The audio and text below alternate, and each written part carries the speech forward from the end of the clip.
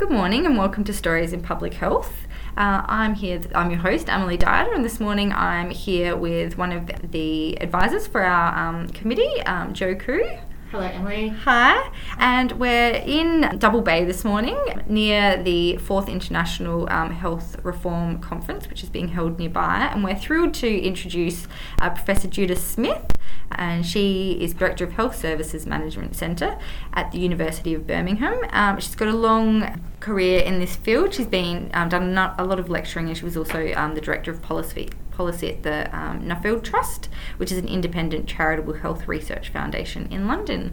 Welcome, thank you so much for joining us, Judith. We're so excited to have you. Good morning, it's good to be here. So Jo, I might let you start. Do you have a first question? I guess, it'd be great to sort of start off about how did you get your start in the field of health services research. It's often a field that people don't directly go in from university. They often have experience in health management or as a clinician. So I was all public health and then moved into that area. So I was wondering a little bit if you can talk about how you got your start and what motivated you to move into research in this area. Well, I didn't start in anything to do with health actually, so my first degree was in modern languages, so in French language and literature, so something completely different. But as I finished my first degree at university and was thinking about what to do, I was very attracted to the public service and was thinking hard about what to do. I originally thought about social work, but the University Careers Service actually suggested to me that I tended to like managing and organising things and pointed me in the direction of applying for public management training schemes, of which there are a number in the UK. And I applied to several, but was particularly attracted to the National Health Service, the NHS Management Training Scheme, which is a long-standing and highly respected graduate training programme. And I was successful in getting onto that scheme. So I started out effectively as a health services manager and spent 8 years working as a health manager, obviously first of all on the management graduate training scheme and then in a range of hospital management posts. And then what, I guess, piqued your interest in moving from health service management into research? Yeah, well, I was... at the time, I would have been in my late 20s, and there was a big push within the National Health Service to get more women into senior management, and particularly into chief executive posts. And I was given funding by what was then the NHS Women's Unit to access a whole range of development and executive coaching and career support. And to cut a long story short, that career development led me to think that actually what I was really interested in was perhaps sort of policy and academic work. At that time I was thinking alongside management actually, and I managed to negotiate a secondment to the Health Services Management Centre at the University of Birmingham just at the time that Professor Chris Ham had moved to Birmingham and was sort of really breathing new life into the Health Services Management Centre. He's now the Chief Executive of the King's Fund in London. So I went initially for a 1-year secondment. It was just the time when Margaret Thatcher's reforms of the NHS were in full flow and the internal market was being put in place. So the opportunity to evaluate some of those reforms was very exciting. Wow.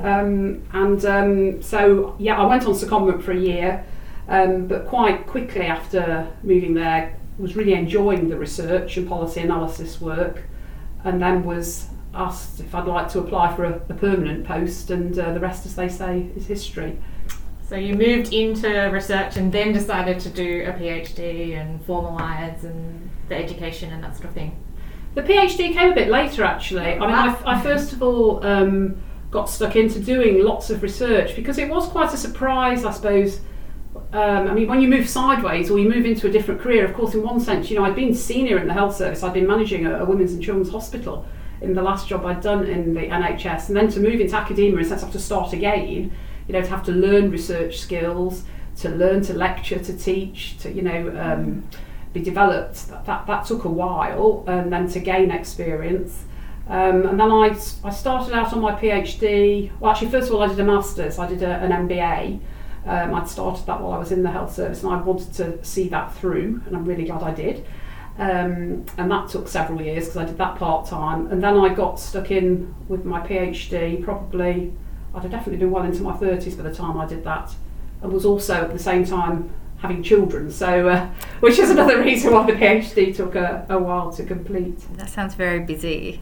So this is really just a personal question from something I struggle with. When you talk about moving from a very senior role, not that I've experienced in that, but then having to learn things anew, how did you cope with that? And did you make sort of any sort of mistakes, or were there challenges in that? Because I really struggle when things don't go perfectly, like if a lecture I do doesn't go perfectly. So I guess I'm just wondering if you have any tips around how to navigate when you're really in a big learning curve. I think one of my main tips would be, working for someone you think is excellent and surrounding yourself as far as possible by excellent colleagues is really important. I think actually, who you work for is just critical and remains so throughout your career. But I think also, particularly if you're shifting sector, it's taking time to sort of get to know it. But I say taking time, sometimes you've got to be quite quick about that. But there are different ways you can do that. So you can get yourself a mentor or mentors. I think that's vital, really, having people who can just steer you or who you can go to sound things out. I'm a great believer in coaching. I continue to access executive coaching now, 25 years after I first started out on that, as I mentioned earlier. But I think also, certainly looking back at when I moved into academia, I went on the university's courses on research methods and its teacher training programs and things like that, to just get yourself as skilled up as possible, I think, when you're moving sector. And I think lots of us are perfectionists. You're sort of implying that, we want to do everything right, but I think learning that you're going to make mistakes along the way is actually just part of it, really. But yeah, surrounding yourself by excellent people, and also being prepared to move on if people aren't the right ones. That's a big one. Yeah, that's definitely a theme that I've heard from other people. That it is. I think we're scared of that unknown sometimes, so people might stay places that aren't necessarily right for a bit longer than they perhaps in hindsight would have liked to. Excellent. Well, I was just thinking, because the research you do is a bit different to a lot of the public health research that we usually talk to people about. So I was wondering if you could maybe, just for people who don't know, explain to us a little bit what health services research entails. Is it evaluations? You've done some of those, but what kind of methodologies you use and what are the kind of topics that you're covering? Well, I guess, health services research is, in one sense, we're quite a broad church, a community that encompasses health economics, statistics, epidemiology, organisational research, management research, policy research, and I think you have the Health Services Research Association of Australia and New Zealand. I know that of which I'm a member, which draws together that community here, just as we have Health Services Research UK. But I think we are a relatively new discipline. Certainly in the UK, our society's been together for about 15 years, so I think yours is similar. 15 in Australia, it was the 10th conference. Last really year. years. So I think you were ahead of us actually in getting us a society. So maybe 2 decades. But in terms of my own research, I'm effectively, I guess, I'm a health organisation researcher or a health policy researcher. The methods I use, I'm a largely qualitative researcher, so I've undertaken many policy and organisational evaluation studies over the years of things like new approaches to organising and managing primary care. That's a particular interest of mine. I've also done a lot of research into health purchasing and commissioning, so kind of the funding side of health. More recently, I've done a lot of work on long-term conditions or integrated care, as it's often described. And I guess the other area that I'm interested in is the governance of healthcare, which was, and I got very interested in that after being part of a national public inquiry into what was called the Francis Inquiry into a big scandal that took place in a hospital in the UK. So that got me and I was involved with the inquiry team for 3 years. So that got me very interested in issues of quality, safety and governance. Yeah. And so are you working on anything specifically in that area at the moment? The quality and safety? Yeah, I mean, now as the head of a large university department, I spend a lot of my time on management and leadership of that department, and of my team there's about 50, so I've got a lot to do anyway. Yeah. But my main research interests now are I'm just newly been appointed as the director of a big national research centre. It's a rapid evaluation centre for the National Institute of Health Research. That's just starting on the 1st of April Sounds great. this year. Yeah, sounds so amazing. I'll be leading that. But in terms of actual personal research interests within that, around governance and quality and safety that you're asking, we've just completed a study of how hospital boards responded to the Francis inquiry, the public inquiry I mentioned. So been looking at the way in which they've used their leadership role as hospital boards to try and improve quality and safety in organisations. So I've just published that along with Manchester University. Oh, and that's the Field fantastic. Trust. We'll have to put the link up with the interview and the Certainly website. can, So, yes. Joe? One of the things I guess that strikes me when you're talking about a lot of the work that you do in health policy is that it's inherently political as well, and I guess that's something that researchers, particularly early career researchers, really struggle with. So I guess, did you have any tips about I guess navigating sometimes the politics in your work, but also being an advocate to get your research across? Because I think that that's something that a lot of researchers find really challenging. Yeah, that's really interesting you asked that, because I mean, certainly in our context in the UK, there's increasing interest in research impact, and I think it's the Here same too, here, yes, isn't it, very as much well? so. Yeah, there's lots of different ways you can think about that and what we mean by impact. But clearly, in organisation and policy research, we are interested in policy impact. So it gets you into the whole area of how do you communicate your research to those who've got influence in terms of decision making, making policy, implementing policy, and also but critically, what is it that they, policymakers, are looking for from us as researchers? And it's actually the passion that burns for me, this whole bridging the worlds of, I'd actually say, policy management and practice. In fact, my own inaugural lecture, you give an inaugural lecture in the UK when you become a professor, a public lecture. Oh, that's cool. And mine was called Mind the Gap, bridging the gap between health management and practice, because I have a view that health management is particularly poor at using evidence, actually, perhaps more so than health policy. So just going back to your question about sort of tips around that, I would say for researchers, because we tend to be cautious researchers, we're cautious creatures. Yeah, you know, we sure are. It's back to your point about perfection. You know, we're always we're honing the paper, aren't we, or the results, or want to get them better and better. But you've actually got to cut and run at some point, I think, with research. And policymakers and indeed managers, they want evidence, but they're not going to read, most of them, our long academic. They're certainly not going to read our long research reports. And they probably haven't got time to read our academic papers. We've just got to be absolutely realistic about that. And as one who's worked as a manager and actually have had some experience of working in policy and government as well, things just move too quickly.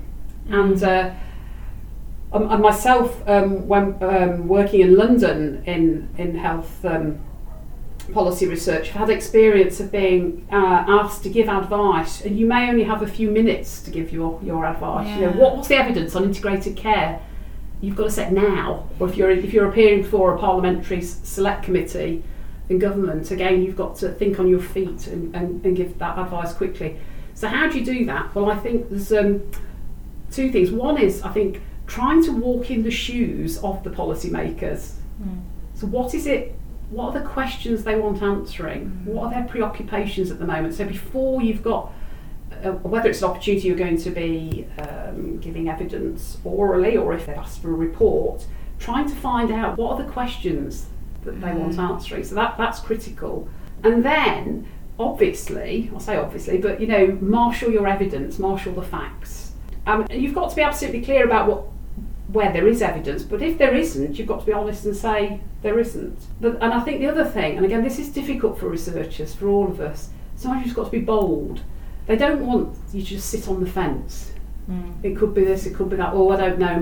More research is needed. No. That is just so profoundly irritating. Yeah. Okay, we won't say that anymore. No. Well, sometimes more research is needed, but I think what they are looking for is to perhaps say, well, let's stick with the example of integrated care. To say, actually, the evidence base at the moment says that attempts to coordinate care typically are appreciated by service users and carers, but we do not at the moment have significant evidence to suggest it will save money. Yeah. I mean, that, so sometimes that's how you've got to sum up your evidence, because they might be, now, they don't always want just simple messages, because policymakers are incredibly clever people, most of them, and civil servants. They can deal with complexity, but they do want you to be able to get to the nub of the matter. Yes, yeah. And to nail it. Does that make sense? Yeah. Or I'll say sometimes just to say, actually, we don't know. Can I ask just a question sort of before that? How do you get their attention in the first place? Yeah, no, again, really good point. One of the great things now about social media and the internet and all the different modes we have is that I think it is easier now to get your work out there. But on the other hand, there are so many channels, you have got to be strategic about it. But I think part of that's being clear about what one's interests are, and then being clear that however it is how you're using, whether it's Twitter or LinkedIn or your university website, whatever it is, really having your keywords sorted out, do you know what I mean, and your interests clear. So if someone's looking, if they're Googling on a particular topic, your work's going to come up. That's part of it. So thinking about your presence, yes, and having that very up to date. Thinking about how you use, whether it's Twitter or whichever the particular channel is. And I think Twitter is a good one for policy and academic circles. Yeah. My teenagers tell me it's for old people at work, so there you go. I think that certainly covers me. I'm not saying about myself. But also, say in the UK at the moment, because we're just emerging from a hard winter, there's been lots of talk in the media about emergency departments, ED, and the pressure on them, and what could be done to resolve it. Well, if you're a researcher who's doing research into what could be to do with emergency care or access to emergency care, there's something then about, you may have written a report 2 years ago on it, but you might want to then write a new blog about it, get into the conversation, because you have the conversation straight away as well. So, because that's a great way, I think, of getting the work out there again, and also not to be cautious sometimes, in that you might want to actually email it in, or in some ways, try and put it in front of policymakers. And that's where, again, I think the sort of things like the conversation, writing another blog, or even tweeting about your work again, is quite a powerful way of quickly gaining attention, but also finding out who is the key civil servant or policymaker working on this at the moment. And the other thing is, media outlets, one of the advantages for us of the 24/7 media is they're constantly looking for things to populate the media with. So not all academics feel very confident about that. So again, may need to get some training in kind of, not only training in terms of media speaking to the media, but actually, because it's very different to write for the conversation, to write blogs, to write web copy, to tweet effectively, than it is to write a stunning paper for the New England Journal of Medicine or wherever it may be. Yeah, that's just such a good answer. Thank you. Like, that's all really advice, really applicable things that I can go out and actually do. And there's just some things in there that I hadn't thought about. Like, I tweet, but I've never thought about what my actual online presence is, or that was giving me a lot to think about. Thank you. Well, I having worked in a research foundation, when I worked at the Nuffield Trust in London, we had quite a significant communications comms department, and I learnt a lot from them about all of that, but also even about how to tweet. There's quite a lot to learn about how to use things like Twitter to use it effectively. So I clearly need to do more research as a researcher. And you tweet a lot, so we'll put your handle. That's the right word, isn't it? So tech savvy. We'll also put a link up. You're video young, on that's Twitter. why I don't use Twitter as much as me. That's right. I think your answer also sort of talked about another question that I had, was that you've sort of actively sought different opportunities. You moved into academia, but also have sort of moved out of it again in working at the Nuffield Trust, which is a research foundation, as the Director of Policy. I guess it would be great to hear a little bit about managing those transitions, and I guess why you first sought out those opportunities, or why you took it up, but also some of the challenges in managing those transitions in terms of being someone that can span boundaries. It obviously has advantages, but also can be challenging to navigate. Yeah, being a boundary spanner is great in lots of ways, but it's also an uncomfortable place to be, because in one sense you can end up not feeling proper in any, am I a proper academic, or then perhaps I don't really belong to health management anymore, or am I really in policy circles? The answer is, to some extent, in all of them, and sometimes you can feel a bit of an outsider, or not quite belonging. And that, so it is uncomfortable at times. I think that's part of it. But the other side to it is, I said that the passion that burns for me is this bringing together of research and policy and practice. Well, there's something for me about then needing to walk the talk and inhabit those different worlds.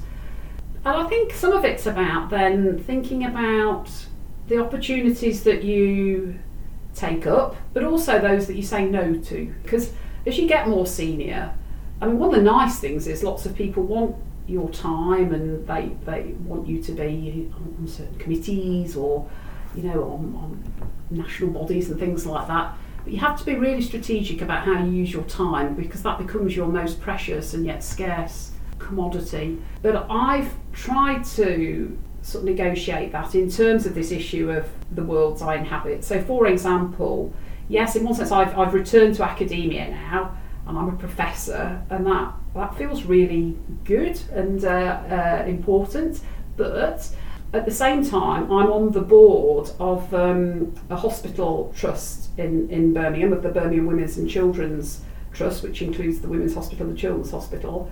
And why do I do that? Well, I do it because it keeps me in the health service. It's a formal governance, responsible position, but it keeps me connected with what's happening in terms of policy and practice. Does that make sense? Yeah, it really does. And yet at the same time, I'm on the board of Health Services Research UK, because I want to kind of belong to the health research community, and I'm also on one of the National Institute of Health Research funding panels. That keeps me connected with sort of research funding.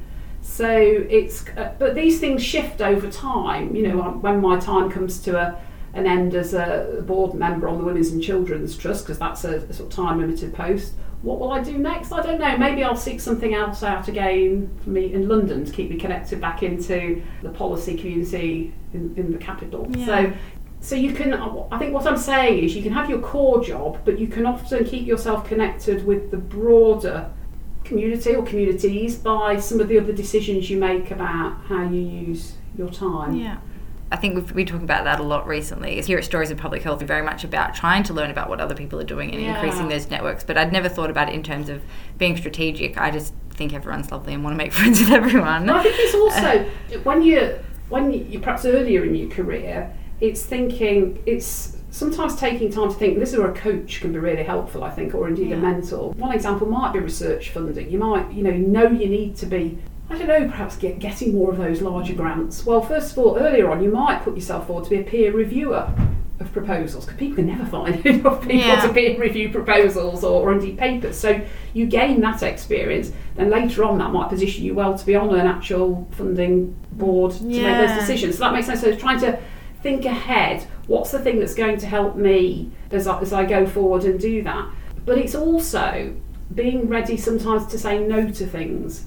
And because I think for all of us, and actually, you said something about being nice. Well, I'm going to make a sweeping generalisation now, but women often want to be nice and do the right thing. But sometimes you just have to say no to it. If you keep being asked to sit on certain sort of panels, or to, even for myself, I get asked a lot to sit on recruitment panels at the university or other universities, because I often want senior women to do it. I say no to a lot of them, because if I spend all my time doing that, I won't be on research funding panels, or I won't be on the board of a health trust, or I won't be on a certain national body I want to be on. So you've got to be strategic in those ways as well. Yeah, so everything comes at the expense of something else. It does, and it's just being conscious of, if you're thinking about your career, it's what is it that matters to you and the work you're going to do, and to try and, if you do need to keep it focused, you can't, none of us can do everything, so. Yeah, I struggle with that as well. I want to do everything and it's just not possible. You've mentioned... It's a marathon, not a sprint career. There's plenty of time. I'll print that out and put it on my desk. More of a marathon for all of you. You're going to have to work a very long time, I think.